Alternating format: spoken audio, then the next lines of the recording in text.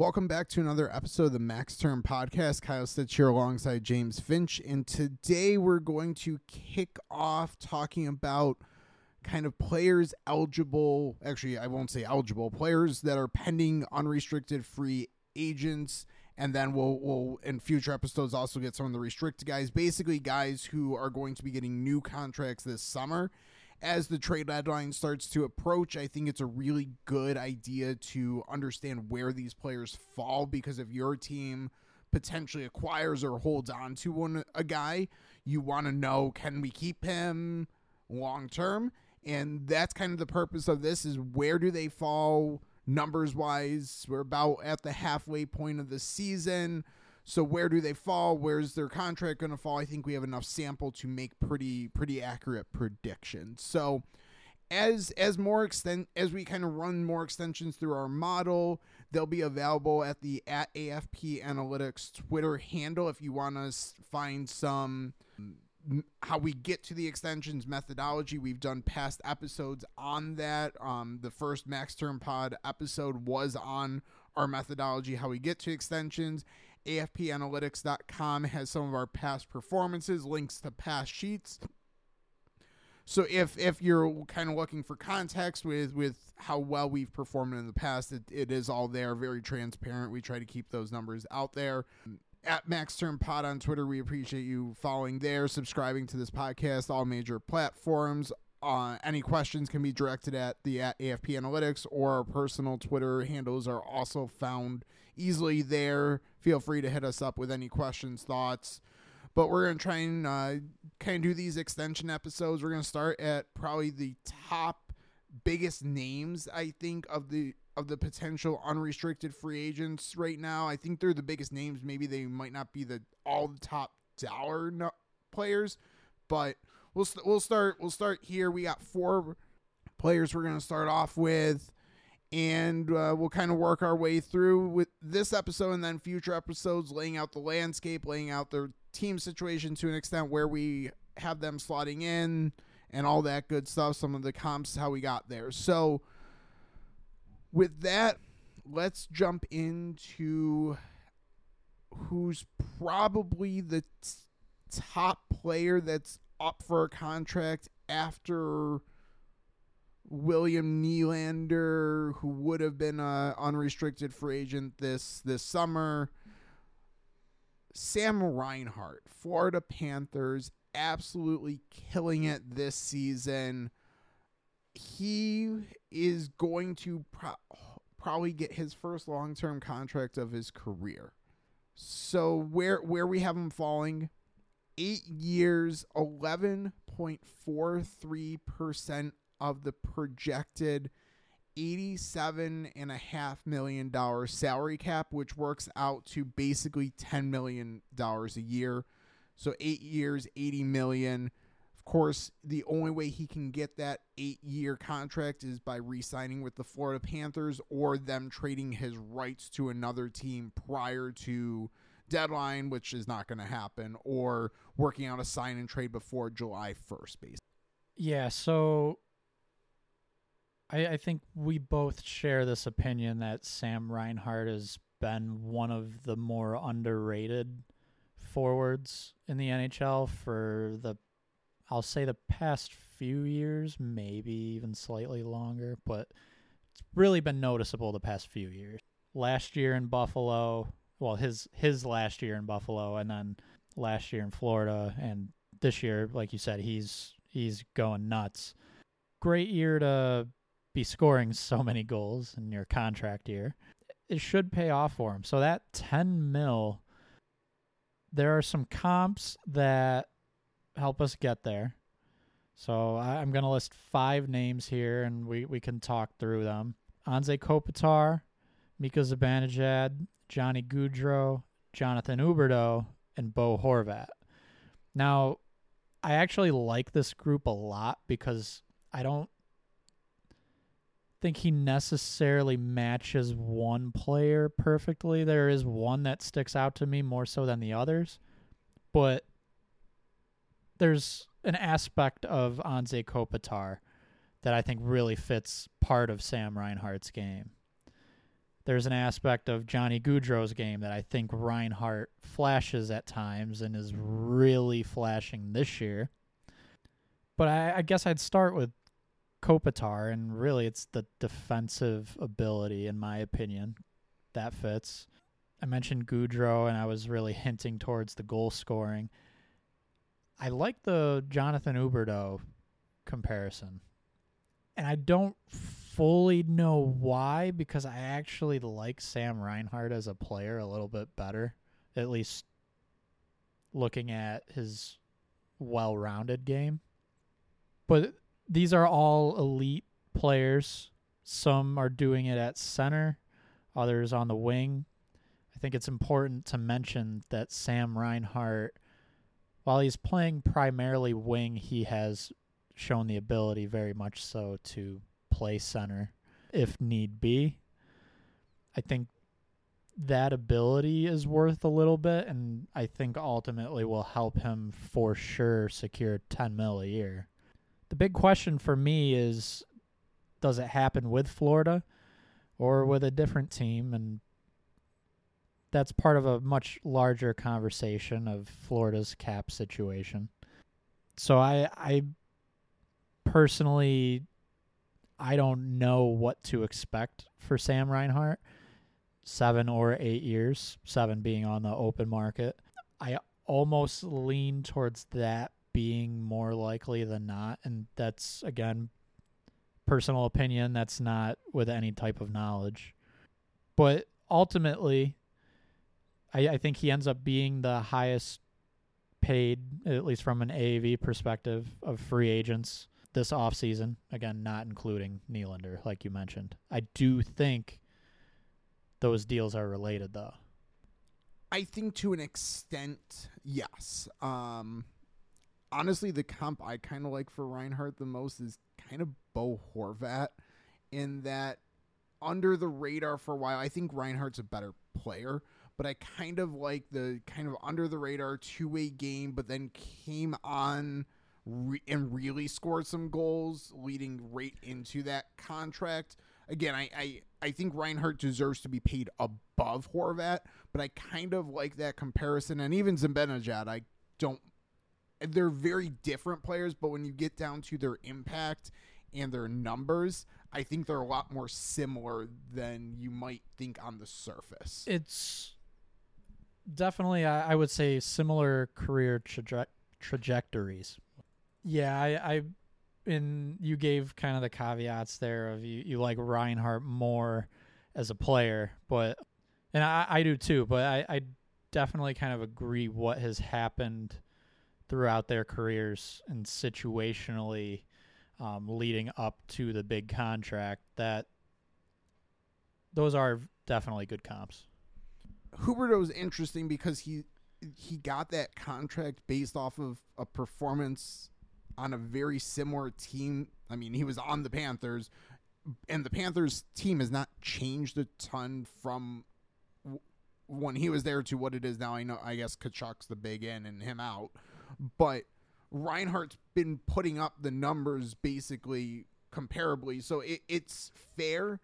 I don't know why I don't think our projection reflects this. I don't think he quite gets to Huberdeau. I'm not saying he doesn't deserve to, and I think if Calgary could choose one to pay, they'd prefer to do that with Reinhart, but that's 2020 hindsight. I think part of it is we mentioned Reinhart being kind of an underrated player. Some guys are going to have name recognition help them get paid, and I don't know if that happens for Reinhart. It's weird to be a high draft pick, and I think really it's because he had his career start in Buffalo. Just kind of flew under the radar for a while, and he's doing really well right now, but he probably isn't. I don't think he's going to benefit as greatly as a lot of other players from that name recognition, from the accolades of success, because earlier on he didn't have a whole lot of that in Buffalo. I mean, I guess he maybe this year is getting a little bit more. He was the Florida Panthers' own, like, what each team got one representative, like, guaranteed name to the All-Star game, and Sam Reinhart got it, which was a little surprising over, again, name recognition, Barkov, Kachuk. But Reinhart certainly deserves it performance-wise. And I think, like, on the same wave there is he's not someone you're seeing frequently on SportsCenter top 10, for example. Like, he's not one of those guys that is scoring the highlight reel goals. He's just a smart hockey player who scores smart hockey goals. Yeah. He's just good at hockey. Yes. So he's not super flashy, but he's an all-around very good player. So we have 8 years at about $10 million. That would be 11.43%. That's our projection. There's some other forwards that we want to get to this episode, but I kind of want to go to the defensemen that we have first because it's really the same situation as far as the team that they're on. Brandon Montour. So you ran this through, got to 7 years. We're looking at a 9.8% of the cap, and that puts him at just under 8.6, so like a 8.57, 8.58 AAV.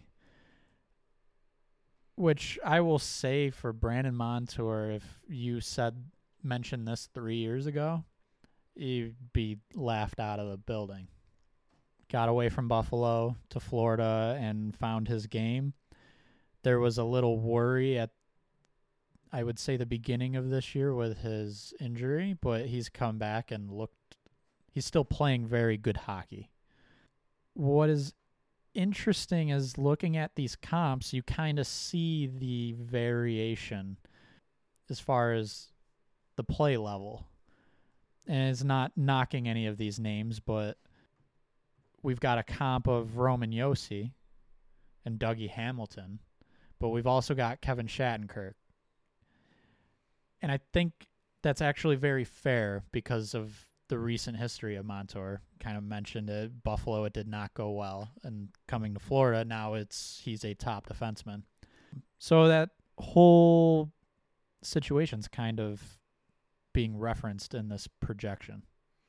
One deal that I didn't necessarily, one comp I guess that I was kind of on the fence about including Devontae's Colorado Avalanche. So he's not included in to get to our almost 8.6, but including him really is not moving the needle a ton. It's taking it from just over 8.5 to just under 8.5. So like right in that same ballpark, still looking at 7 years. One of the comps that I like a lot is John Carlson for Montour, in that good, like, people knew he was kind of good, but then something clicked and suddenly he's there on the scene, one of the best or at least one of the best offensive output defensemen in the leagues. So Carlson to me might be kind of the best comp for I kind of like play style, and that also is really contract wise. John Carlson 9.7% of the cap, 8 years, which is right where we have one last year for Montour, but basically right there. So yeah, if you're looking for why do we have that projection, John Carlson, I think that's your comp. I think it makes a lot of sense, and you just have to remember the cap's finally going back up. Again, these are under an assumption of an $87.5 million cap. So cap going back up, you might say, wow, that's a lot of money, but reality is it's the same percentage as John Carlson got. Yeah, and I think he's very much so earned it, but let's kind of bring this full circle. We began talking with Sam Reinhart, said, okay, 8 years, 10 mil for Reinhart. Now we're saying 7 years, 8.5, 8.6 for Montour. Well, okay, so we're saying 18, 19 million dollars for 2 players this offseason. That's not easy for a Florida team, especially a Florida team that is going to have to give Anton Lundell a new deal. And down the road, it's not quite as pressuring right now, but down the road you have a Carter Verhaeghe, a lesser extent a Sam Bennett. It's going to be hard to fit all of these players, and I think one thing to highlight and keep remembering is with Reinhart projected at 8 years, could very well end up being 7 because it's very possible he walks to another team. If I'm Florida, it's very hard to decide if I had to pick one of these two. I almost lean Montour. Gives me a little more money to use elsewhere. I also look at the defense, and it starts to get very thin if Montour's gone. And it's not to downplay Reinhardt's impact at all because he's been outstanding this year and even last year for Florida. But what they have up front in the forward group is a little bit deeper than on defense. So I'm not saying it gets to the point where it's one or the other, but it would not at all shock me. Let me put a quick little context to, you mentioned that if Reinhart were to walk in free agency, 7-year deal, which is 100% correct. In the comps that basically were spit out for Reinhart, Johnny Gaudreau was the only one who actually got a 7-year deal. So in cap hit percentage wise, that's right. It's a little bit higher, but it's right there. So Gaudreau's cap hit percentage was 11.82. Reinhart, we have projected 11.43. Not that different. And if he were to hit the open market, he's probably getting Gaudreau's contract in under the current salary cap, maybe a little bit more. So I guess in a slight rephrasing of that, so the 8 years, 10 mil that we had, if he walked and it was 7 years, I would expect, like I would almost be a little shocked if it was still 10 mil and not 10 and a half ish. Yeah, it's going to be interesting for Florida. I think if I had to put money on it right now, which I don't have to and I don't want to, it would be Montour stays, Reinhart ends up walking. I think another interesting kind of thing with both of these players is Montour's come on strong a little bit late. Like the peak in his career is more now. So like he hasn't maybe had the production to have gotten a bigger payday before, but neither of them have really gotten a big contract. And Reinhart in particular, I think has been, I'd almost say screwed out of a big contract a couple times. Yeah. Like he's deserved a commitment before. I think he's going to want that commitment and he's going to want that money. Like a lot of times we talk about, hometown discount, can talk about Florida, no state income taxes, all that stuff. But Reinhart probably has not gotten his market value yet in his career. This is his time. I think he's should take advantage of it, and I kind of hope he does for his sake. Yeah, and honestly, he has now. I don't want to put words into his mouth at all.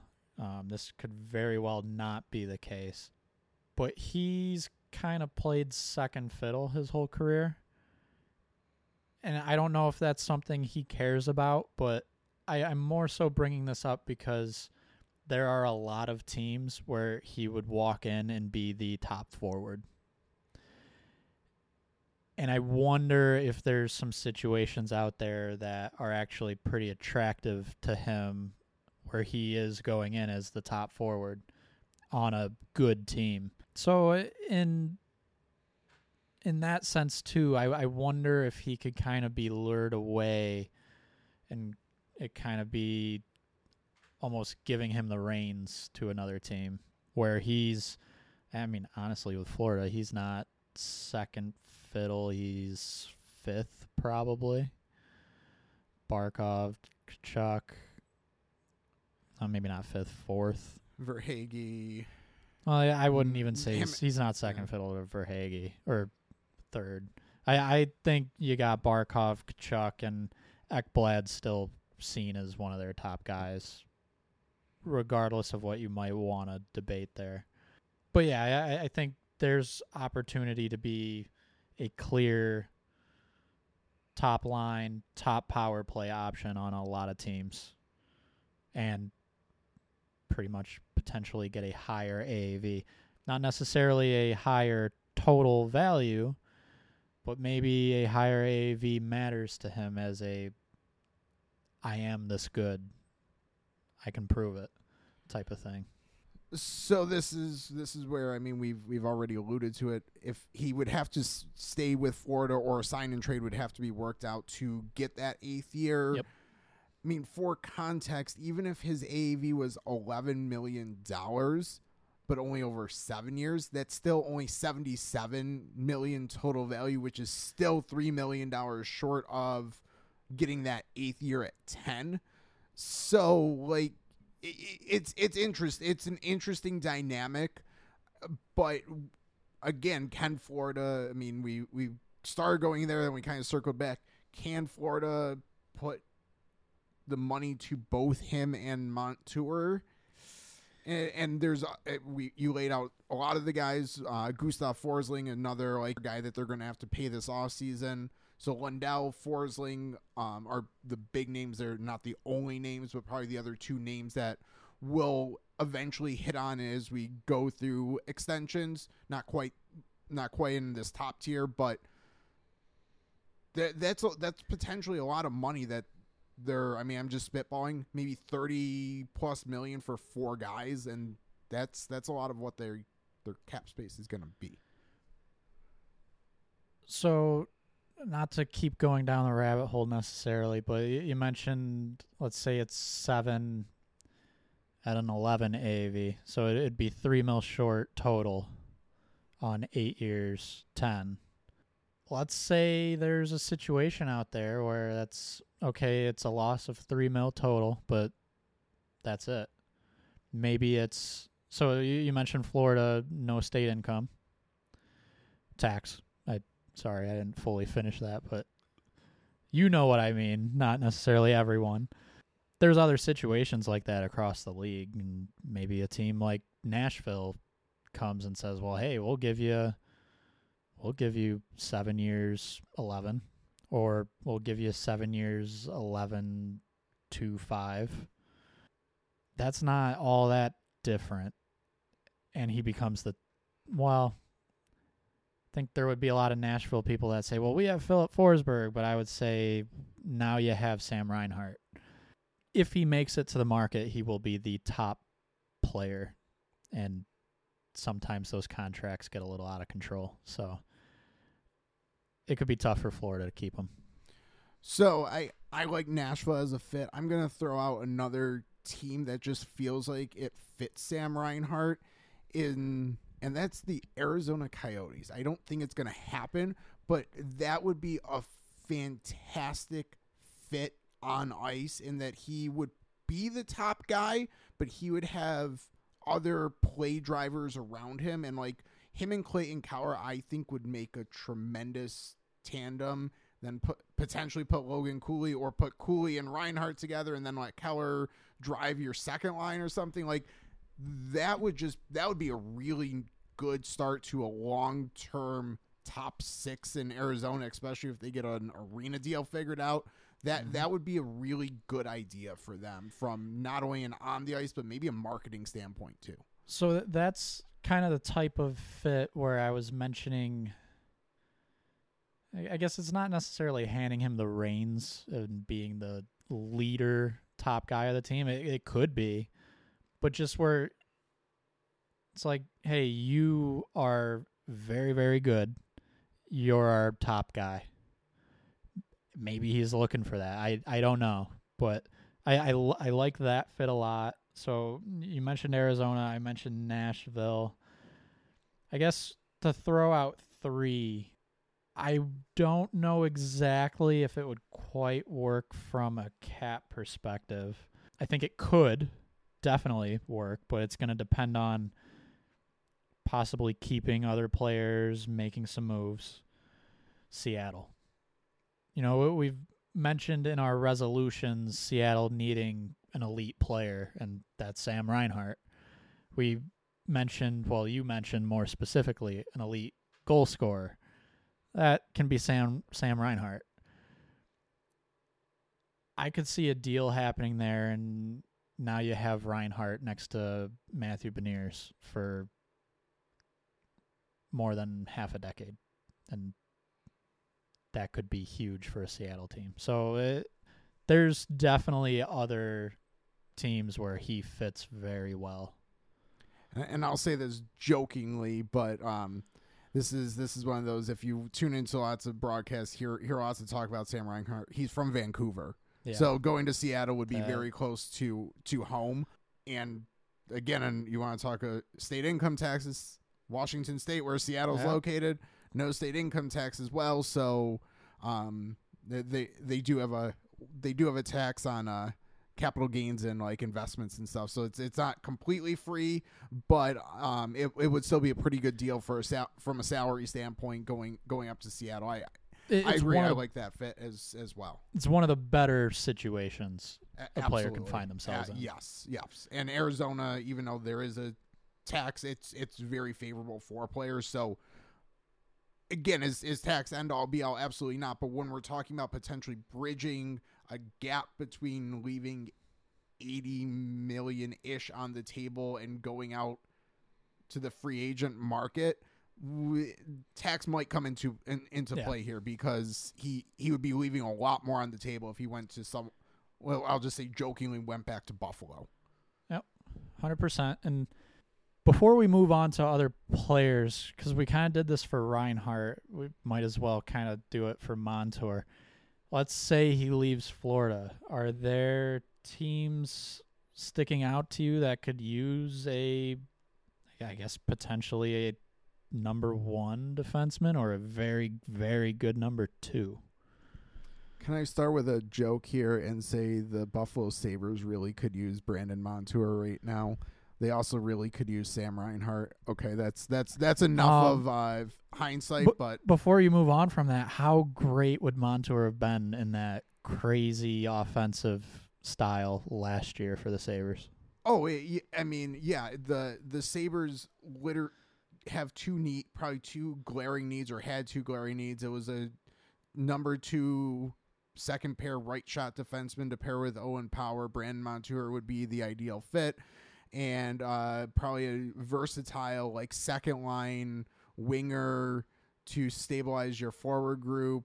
Oh, and a net front presence on your power play. Oh, that's Sam Reinhart. Ironically, they had just traded both of those away. But yep.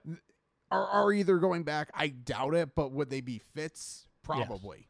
Yes. So Montour, a more serious fit for him. I mean, I don't have anyone necessarily 100% off the top of my head. There's one team that you just mentioned for Reinhart I would kind of like. Of course, the Coyotes. The Coyotes make sense for everyone. That's true. Not everyone, but they need an elite player. And I throw back. You mentioned Nashville. I mean, he could be a good in tandem, take some of the pressure off Roman Josi player. Yeah, no, I very much agree with that, and I think it would give them a little bit more higher end talent, which obviously they could definitely use that. I guess looking through the teams, it gets tough because a lot of the teams that could use that top guy are in tough cap situations, which honestly, this kind of leads me back to Florida might be just a great fit regardless of how you look at it. And it might be easier for Florida to keep Montour than keep Reinhart. And if it comes down to either one, Montour's probably cheaper and the need might be a little greater for a Florida team. I know it's not fun naming a new team, but they kind of seem like one of the best fits, if not the best fit, for Brandon Montour. Yeah, I have another idea, and like cap-wise, I'm not 100% sure, but it might be a little bit more feasible. That's the Dallas Stars. They could use a defenseman. Yeah. They don't have quite enough money coming off the book this offseason, but next offseason, Jamie Benn's contract is off the book. So, I mean, they're projected to go into this offseason, according to Cap Friendly, 13 players on their roster with about $18 million in cap space. So that if you use up $8 million of that on Montour, you're going to be pinching pennies for your young RFAs who you probably should go long-term with. So I'm not sure that that's an ideal situation. But next offseason, you absolutely have the space to do it if you're Dallas. And he would be a really good fit. I just don't know if it works, if it makes sense this offseason. And yeah, you might be able to move like a Radek Faxa, which he has a role on the team, but I don't think you aren't moving him if it means you can bring in Montour. I could try and move a Dadonov as long as you don't trade him to a team he's supposed to be blocking you from trading him to. I think they could make it work. Because I like what they've done at forward enough that if they needed to subtract a guy like that, or even two, I'm confident enough that they'd be okay. And bringing in Montour and how great of a defenseman he is would outweigh that issue. So I like that team a lot for Montour. I think they could make it work. I don't know if I was giving recommendations that he's enough of an improvement to kind of it's tough. It's yes, tough. It is. It's really too bad that Ben has one more year left, because I think if you could have some of that cap space to pay Montour, that's a much easier sell to me. Yeah, I agree. One last team, we don't have to spend a ton of time on it, and this is going to be another one that, well, anyone could sign there, Chicago. And we've mentioned the importance of trying to surround Bedard, and bringing in someone like Montour could be that. It's just how large of contracts do you want to sign right now as Chicago? I think that's kind of the question you weigh there. Yeah, Reinhart also could make sense there. But, I mean, when you have that much cap space, yeah, all the big names. And we had talked about surrounding Bedard in the New Year's resolution episode that was released last week. So if you didn't hear that, go check that out. And then I'll throw a dark horse team out. Carolina Hurricanes could retool they always seem to like to retool their blue line. If they let like a Brett Pesce and or Brady Shea walk, who knows? Maybe they could go out and slide Brandon Montour in. Again, is that the best move? I don't know, but like if they became emerged as a candidate for him, I would not be shocked by any means. I wouldn't be either, and another reason why is they were heavily rumored for Erik Karlsson. And I don't think Montour is quite Erik Karlsson from an offensive standpoint. He's very good offensively. Pretty similar style. Pretty similar player, and especially this offseason in comparison to last when they were after Karlsson, supposedly. Brady Shea gone, Pesce gone, D'Angelo gone. That's over $10 million. Now, that's 3 defensemen. You need to replace not necessarily all of them, but you need more than one defenseman coming back in. But let's say Montour gets that 7 years, 8.5, 8.6. They could make that work for sure. So I like that one. And I think with there's possible interest in Karlsson last year, it would make sense for them to have interest in a similar styled player in Brandon Montour. And ironically, cap hit wise, they would come in almost identically, very similarly. So, and they're in a better spot this offseason to make it work than they were last year. Potentially. I mean, they went out and signed Orlov, which ate up a lot of that space, which if they had Karlsson, maybe they don't do. Yeah. I don't. We're not with that. That's a lot of what ifs on what ifs. But I wouldn't be shocked. I mean, bring back Brett Pesce maybe the better idea for Carolina? It might be. I don't know. But if they wanted to shuffle things around, Montour seems to be a good fit to what they want to do. Let's hit maybe the biggest name, but maybe not the biggest contract that might be available this summer. Keeps it in Florida, too, which I like. And we'll stay right down in Florida, a little bit north, a little bit to the west, about a 3.5-hour drive. Steven Stamkos.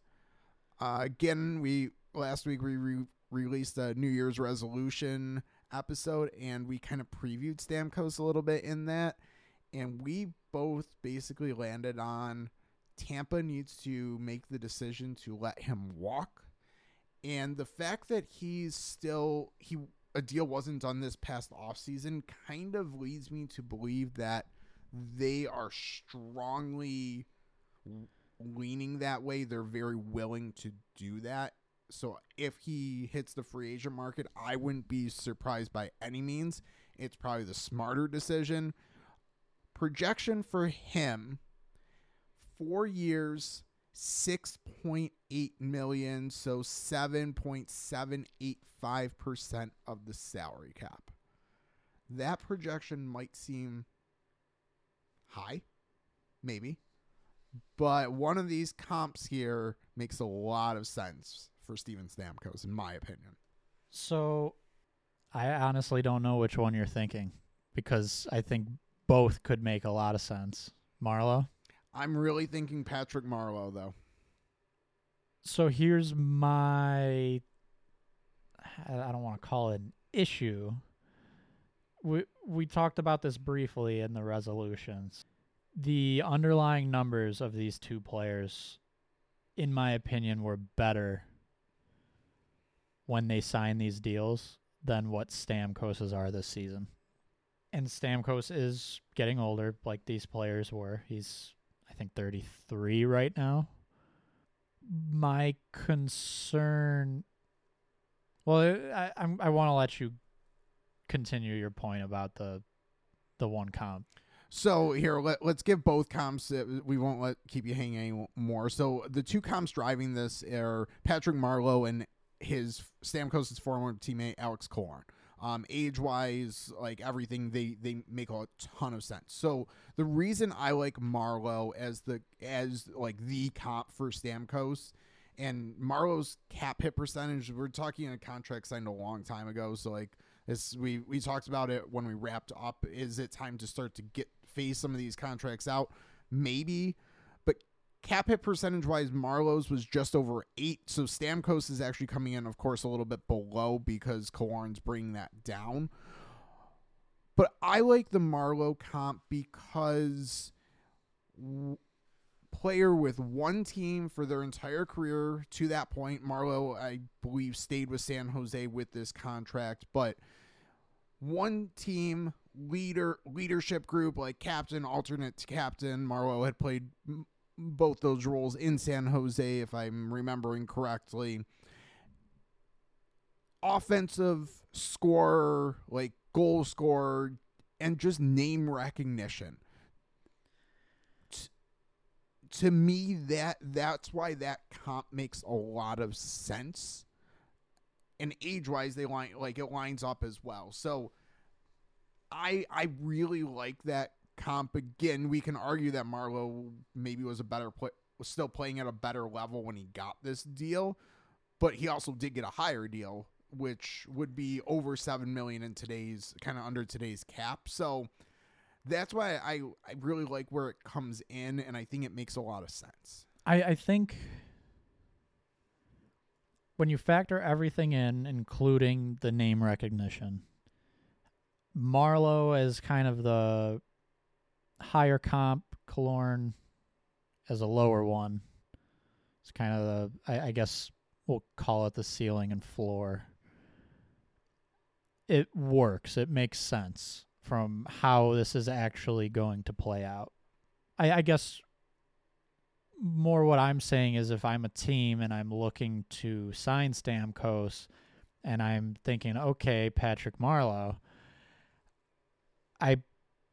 I don't know if I'm pumping the brakes, but I'm raising a little bit of concern and trying to give a little caution to it might not quite be the same player. Shifting gears kind of back to Tampa, I'm going to go through their lineup for a second. First line, and this is from Cap Friendly, so this is maybe not necessarily who guys have played with the most. Brandon Hagel, Braden Point, Nikita Kucherov. Pretty good first line. Second line, Steven Stamkos, Anthony Cirelli. Fine 1-2. Third guy on the line is Nicholas Paul. Seems a little out of place there. Line 3, Connor Sheary, Tyler Mott, Michael Eyssimont. That seems more like a fourth line. Fourth line, Tanner Jeannot, Luke Glendening, Austin Watson. I don't even know how Austin Watson's still getting NHL minutes. Well, I know how, but he's not a hockey player, NHL level. On defense, Victor Hedman, Nick Perbix, Calvin DeHaan, Darren Radish, Declan Carlisle, Philippe Myers. Now, I'll keep in mind there's some guys hurt. So Eric Cernak, Mikhail Sergachev hurt, Hayden Fleury hurt, Alex Barré-Boulet, forward, he's hurt. So there's some guys hurt. They're missing from this lineup. That being said, the depth of this team is very concerning. Also, really quick, Andrei Vasilevsky in goal, Jonas Johansson's his backup. There's pretty much nobody coming in the pipeline. They drafted Isaac Howard in 2022.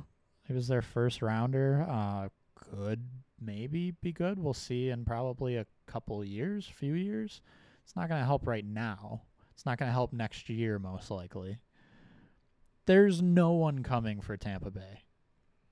They did it to themselves in a way it made sense. They were all in for cups. Now, when we look at what Tampa has to spend this offseason, projected about $12.4 million in cap space, and that includes Stamkos gone. His money's off the books. So with all of these depth issues, let's say they were to give Stamkos this 4 years, 6.8, you're going to have like a little over $5 million to work with to fill out the rest of your roster. Which is like 6 guys if they were to bring Stamkos back. So they have about 12.3 needing to sign 5 guys to fill out their lineup plus 3 like bench reserve guys.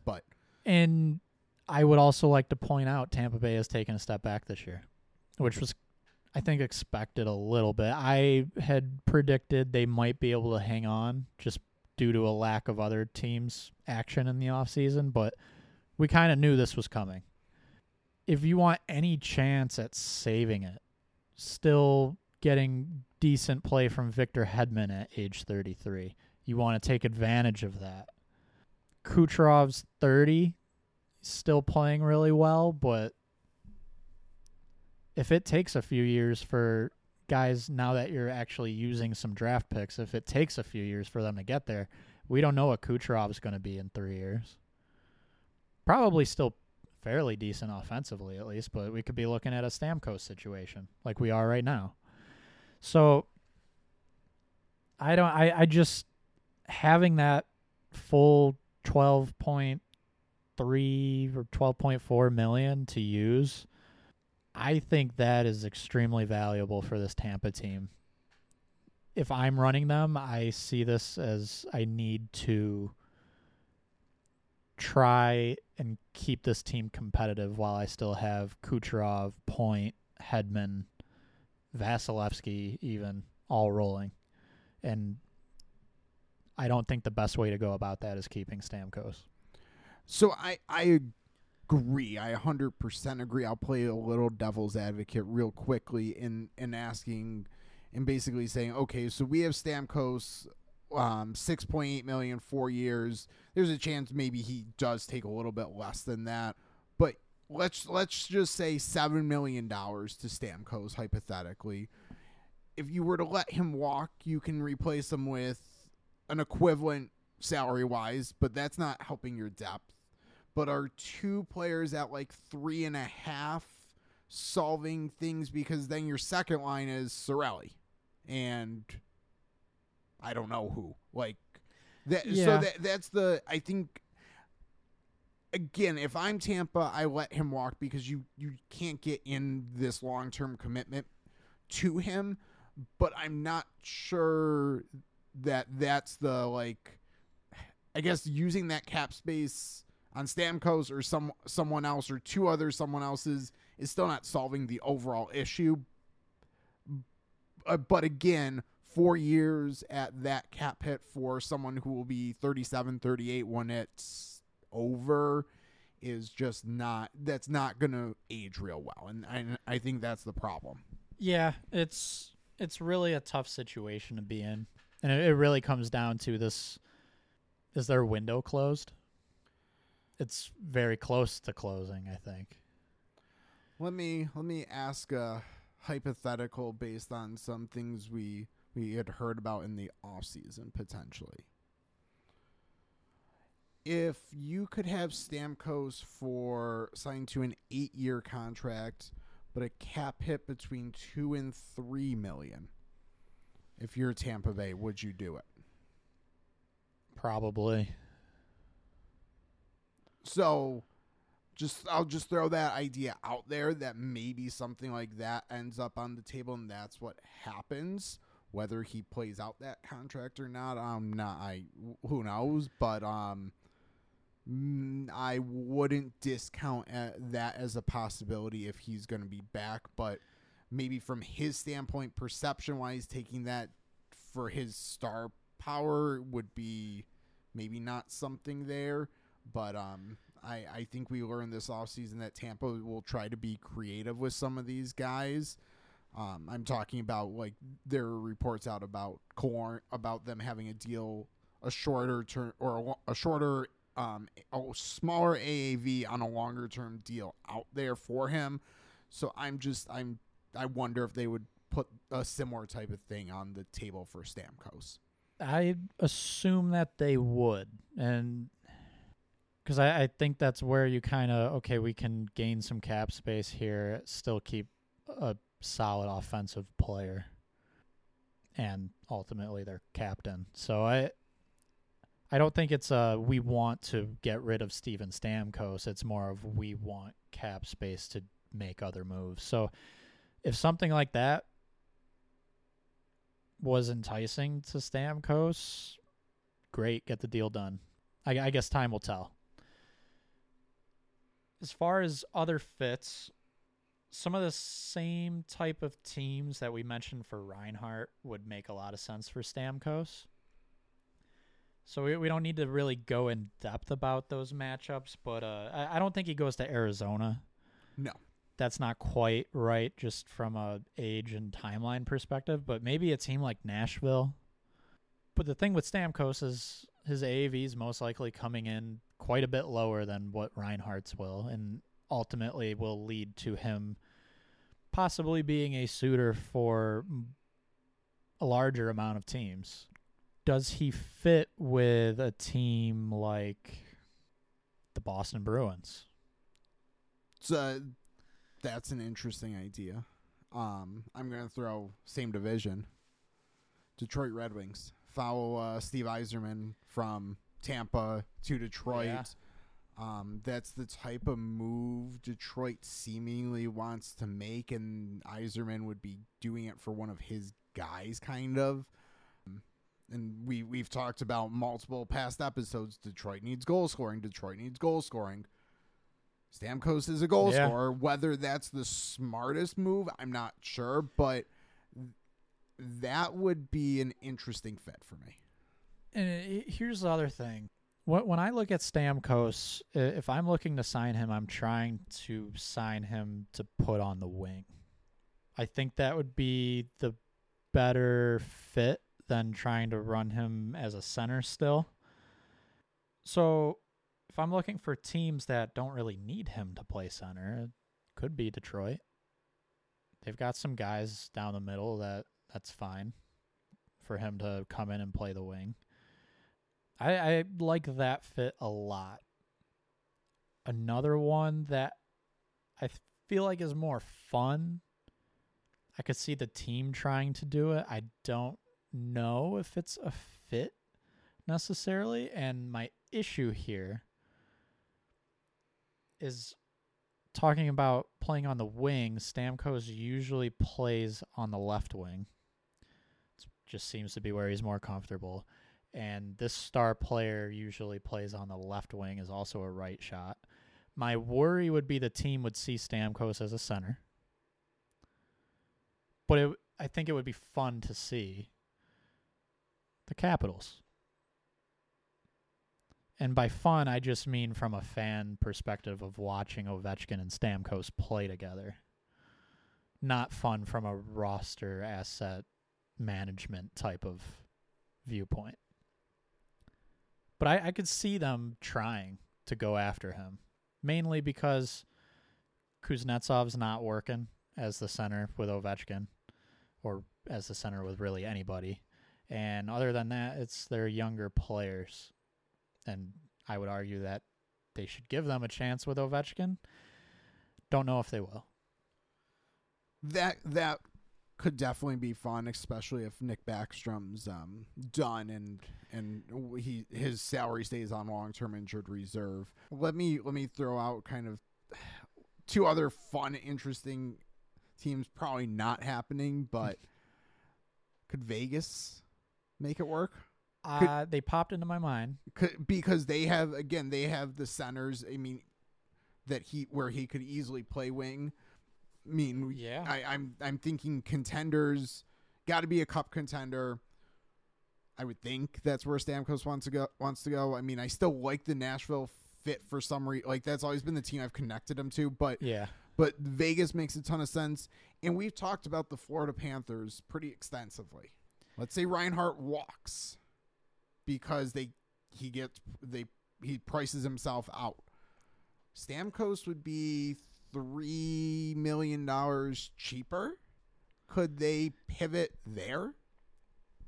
That could be a situation for the Panthers, it's Reinhart, just Reinhart, or it's Montour and Stamkos and no Reinhart.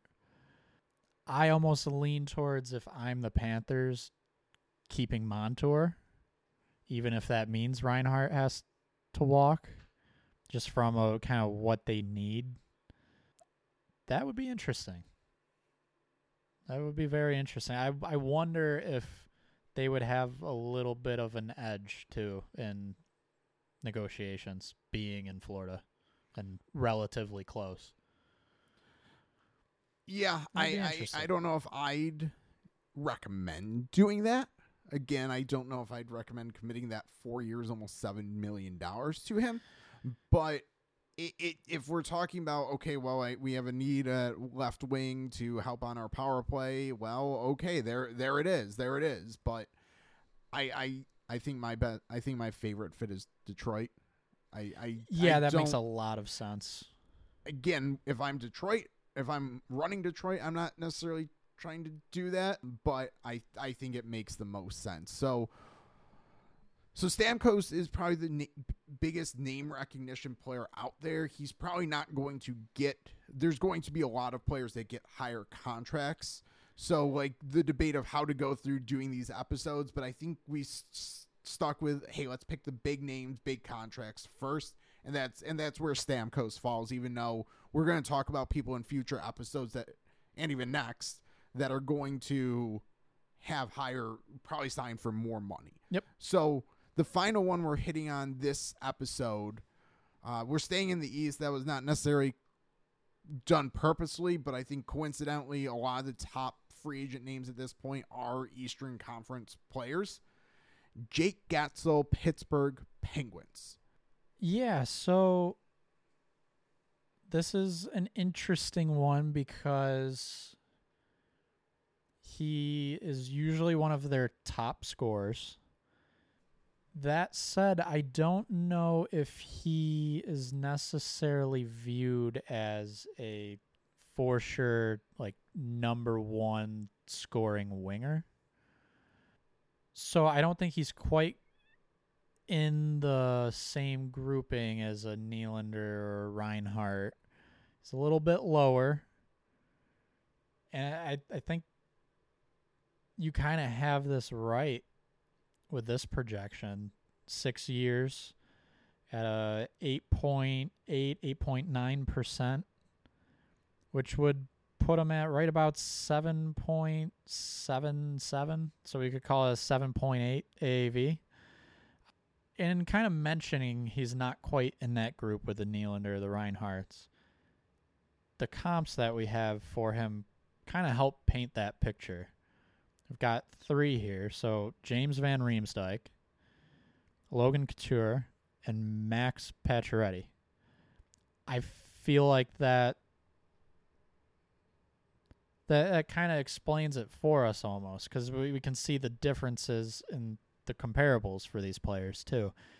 It's not the elite of the elite, but very good players. For Guentzel,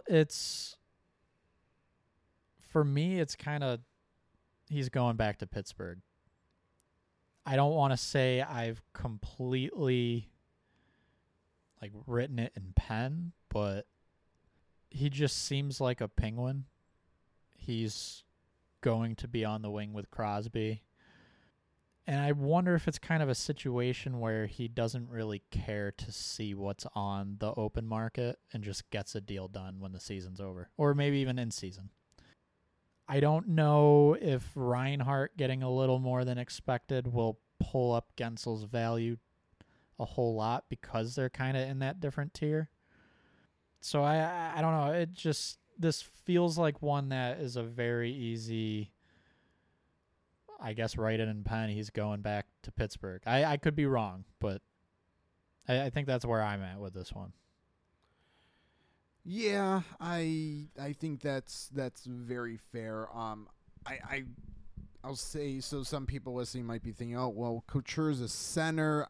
I mean, at the time he was probably 50-50 center wing. He also did get cap hit percentage wise a bigger contract than we're projecting. So I think I like the Pacioretty comp the best. Yep. So we have Guentzel a little bit higher. So especially if he went back to Pittsburgh, maybe it does trend that direction a little bit. So now we're talking probably more in the like 7.5-ish, maybe 7.25 if he's feeling a little bit generous. I don't know. I would say if he were to hit the open market, I don't know why team just sticking out to me, screaming out where he would be a fit. Carolina Hurricanes. I have no clue why, but I'm just looking at the team list and I'm like, wow, Carolina, that would be an interesting, like a good addition for them. Yeah, it would be interesting. I would kind of assume it means Teravainen walks from Carolina, which there might be, I don't know. I would really have to look into that to see exactly how I feel about it. I think Teravainen might be a little better all around, but Guentzel kind of has a higher offensive potential each year. That would be an interesting fit. I will say subscribe, stay tuned to probably next extension episode. I think Teravainen and a couple other Hurricanes are gonna be falling in there because I think they would be next up on the list. So Hurricanes I think we'll be talking about their cap situation, their pending free agents next extension episode. So stay tuned for that. Yeah. Another team, if the player his career is over, that would make a lot of sense. Colorado Avalanche. If Gabe Landeskog cannot come back from that knee injury, Colorado would make a lot of sense for Jake Guentzel as well. I think they're the other one that kind of flashes a little bit on the cap friendly screen to me, just kind of looking at team names. Colorado but that's probably only if Landeskog's knee injury, he just can't come back from it, which I hope's not the case. But no, I definitely agree. I think that could be a fit. I don't know. I look at all these teams and I'm trying to imagine him going there. I guess maybe like a Seattle Kraken, but I don't know if he's quite enough of an improvement on what is in their top six. So we were mentioning when we were talking New Year's resolutions for these teams that Seattle kind of needs an elite. I don't know if I think Guentzel's very good. I don't know if he's elite. So is he enough of improvement on the top line over a Jordan Eberle, a Jaden Schwartz? I think he's an improvement, but not that much to sign up for a long-term deal. Yeah, I was thinking like Seattle was another team that was kind of standing out a little bit. Like he's a Kraken type player, but I don't know if that's really a good thing for the Kraken. I don't know if that makes sense for the Kraken, but he's again Jaden Schwartz and him I would say are similar enough where and Eberle, that's not necessarily where I'd go. I agree with you, but that would be a fit that I think's there. The last team I'm going to mention, again, is one of those teams we can mention for pretty much anyone, but I kind of like the idea specifically would be Chicago. And he's kind of your guy holding Bedard's hand, and it'll end up being Bedard holding his hand. But that seems like the type of move where you're not necessarily risking a crazy long-term deal. I guess 6 is still pretty up there, 6 years, but it's not like you're signing a guy at age 30 to 7 by 10 or 8 by 9 or something. It's not quite as risky, doesn't feel quite as bad of a risk to take. That would be an interesting one for me. My only concern would be I'd wonder if they would have to overpay a little bit to get him there, which in that case, maybe that feeling of it's an okay risk starts to turn into a risk I don't want to take. But we could say anyone for Chicago. That's just one I feel like I actually kind of gravitate towards, might actually like the fit. So I'll jokingly say, much like Seattle, I don't think it makes sense for the team, but at the same point, I see it from like Guentzel's the type of player they've kind of added and targeted. Detroit Red Wings, like they might think that he's that top elite goal scorer.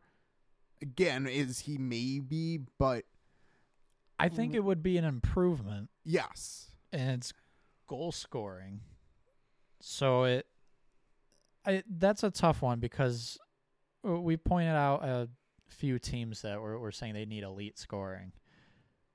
It's very possible none of these teams are able to find elite goal scoring.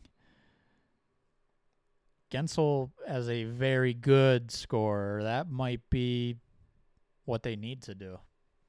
That might be the best option. And it could be the best option the following year. Should have signed Guentzel. It's tough, but I try to keep reminding myself how hard it actually is to acquire elite players, especially goal scorers like that. So I don't know. I feel like Detroit could be a player for Guentzel for sure. I mean, Pittsburgh's probably his home at this point, but he is from Nebraska, Midwest, so like Chicago, Detroit would be a little bit closer to childhood home, if you will. But I think Guentzel, it really depends on what you think of him as a player. We're clearly not viewing him as a like top line on any, like plug him in any team, he's going to score goals. We're viewing him as he's very good, but has benefited from playing with one of the best players ever for a very long time. And is, again, that's not easy to do because Crosby's had lots of wingers throughout his career and not everyone's had the same level of success. So So Guentzel clearly has a level of talent and ability, but if you view him as the elite goal scorer, you might be more willing to pay what we're projecting, maybe a little bit more. But I think we haven't pointed out with Guentzel yet.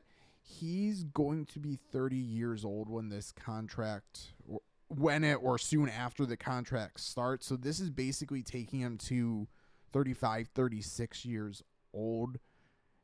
And that's starting to get to a point where if I'm a team, I don't want to be in that business. I mean, as the cap goes up, if we're around the AAV, 7 is not ish. 7, I guess, a little bit over 7 is not bad.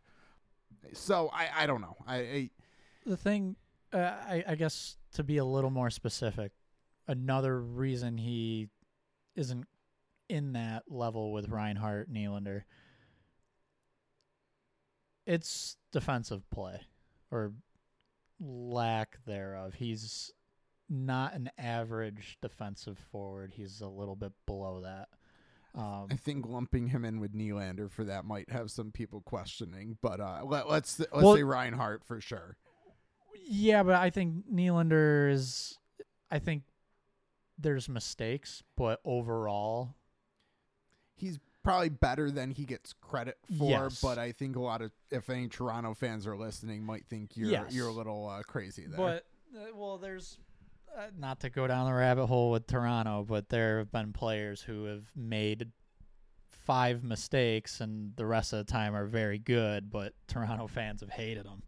But Guentzel, that is part of why his earnings are going to be capped a little bit in comparison to those other players. Is there's a negative value as far as defensive play that comes from him. Factor in he's 30. It's probably not going to all of a sudden be good defensively, although I guess it happens sometimes as guys get later in their career.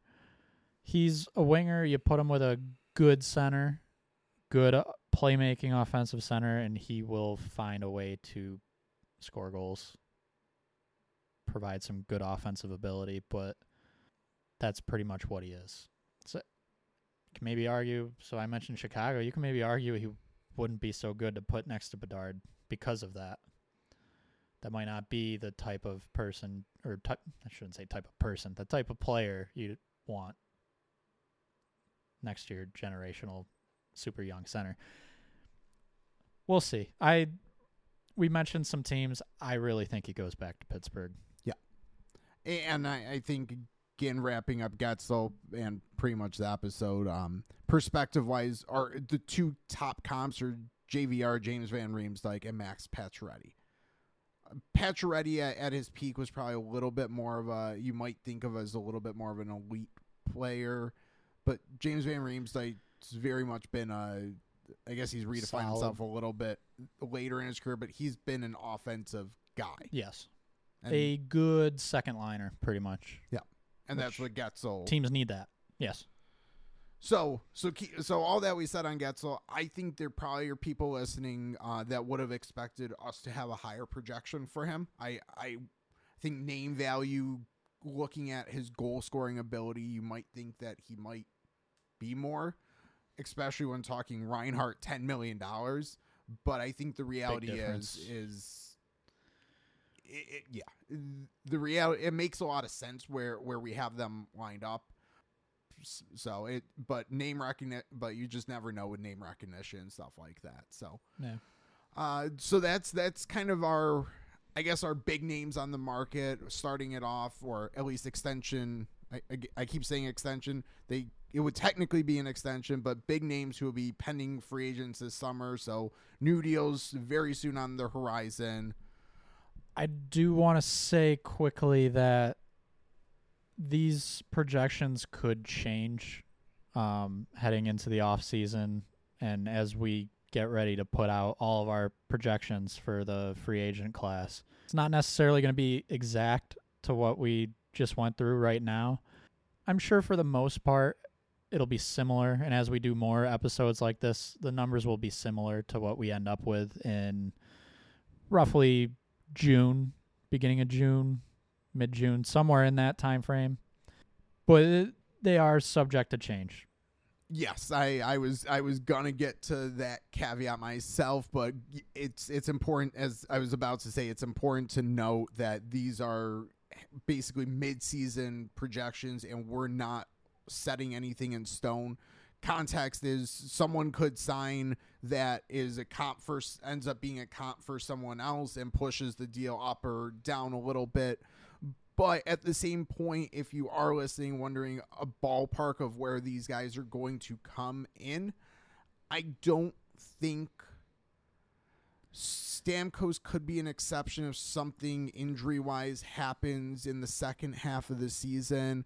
But I don't think these are going to dramatically move because we have enough samples. So Reinhart, I'd say he's looking, if you're trying to like armchair GM for your favorite team, pencil him in around 10. Yes. Maybe a little bit more. It's not a situation where we're saying this to kind of cover for, oh, well, we've got Reinhart at 10 mil now, and in June we're going to have him at 6.5. Like, it's not that drastic. That's not really what we're saying, but things do happen. A slump at the end of the year could impact this. Guentzel, for all we know, goes off the last 2 months and looks like an absolute elite goal scorer, and that could bump his pay a little bit. Aiden Hill going crazy in net in the playoffs, that could matter. Big deadline acquisition. Seems like a regular third liner, but fills in for an injury and looks amazing. Things like that will impact players' value. And obviously, now we're recording this and you're listening to it in January. A lot can happen. Injuries can happen where hip surgery is needed. That's going to throw guys' values off. So we're not saying this as expect something way different, but values could change a little bit. We could be looking at a player right now at $10 million who in a few months it's 10.3. That type of change. And putting the bow on it, these were all done under a cap projection of $87.5 million. That's about where the NHL is predicting, penciling things in. But there's the TV rights deal that's out there that can be its whole episode itself, but that could have salary cap implications. So yep. The salary cap could suddenly be higher, lower, and all our numbers would move with that because we get to % of cap and then calculate the AAV based on what the projected salary cap is. So if the salary cap ends up different, we could come up with the same percentage, but you could see a entirely different AAV listed just because the salary cap's different. So all those are important to keep in mind. But again, if you want to armchair GM, see where a player kind of is falling, I think we're pretty good with these guys that we've talked about, and I think we'll continue to be in the right wheelhouse for guys in the future. Yeah, this is here's a number. It's going to be in this ballpark. 200, 300,000 variance maybe. So we're usually, for depending on how we calculate our air, we'll say $300,000 to $500,000 off. So maybe add another couple thousand on top of that for where we are still in the season. So yes, let's say 800,000. I would bet most of our projections fall within 800,000 of what we're talking about in January, when they ultimately sign. So yeah. Anyways, we appreciate you listening. If you do want to see where past contracts have been, if you want to follow along as we start to post extension projections, stuff like that, at AFP Analytics on Twitter is definitely the place to find all that. AFPanalytics.com has some of the methodology and past success as well written up on there. We appreciate you listening, subscribing to this podcast, Max Term Podcast, available on pretty much all major platforms, YouTube as well. Any questions, feel free to hit us up on Twitter. And with that, we'll talk to you next time.